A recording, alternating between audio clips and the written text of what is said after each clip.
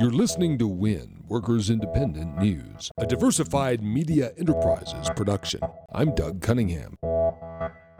If the Affordable Care Act, Obamacare, is repealed, 29.8 million people will lose their health insurance, and 1.2 million people will lose their jobs. That's according to a new report from the Economic Policy Institute. The report says the job losses are not just in health care, but across the board. EPI says nearly 30 million people losing health insurance will also hurt the economy. EPI says the Affordable Care Act helped tens of millions of people get health insurance by subsidizing individual policies and expanding Medicaid.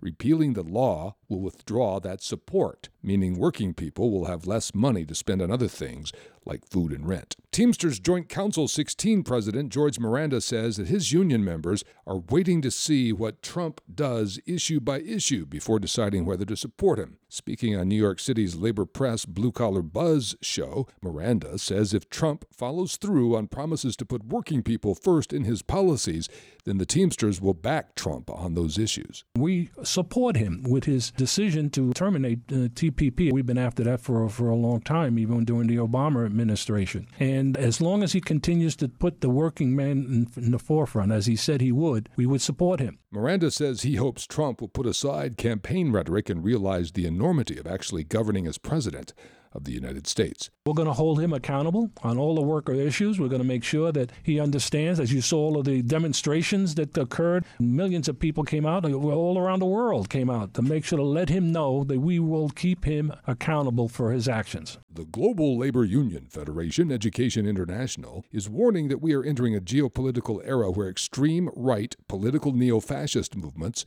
from the U.S. to Europe are a real threat. Education International General Secretary Fred Van Leeuwen speaking on Canada's Radio Labour. The extreme right in Europe feels encouraged by Mr. Trump's harsh stand on refugees and immigrants. There are good reasons for all of us to feel uncertain about the future. All the more reason to stay engaged. We must be a leading voice in ensuring that the gains from economic growth are more widely shared and that the darker sides of populism and nationalism not be allowed to take sway.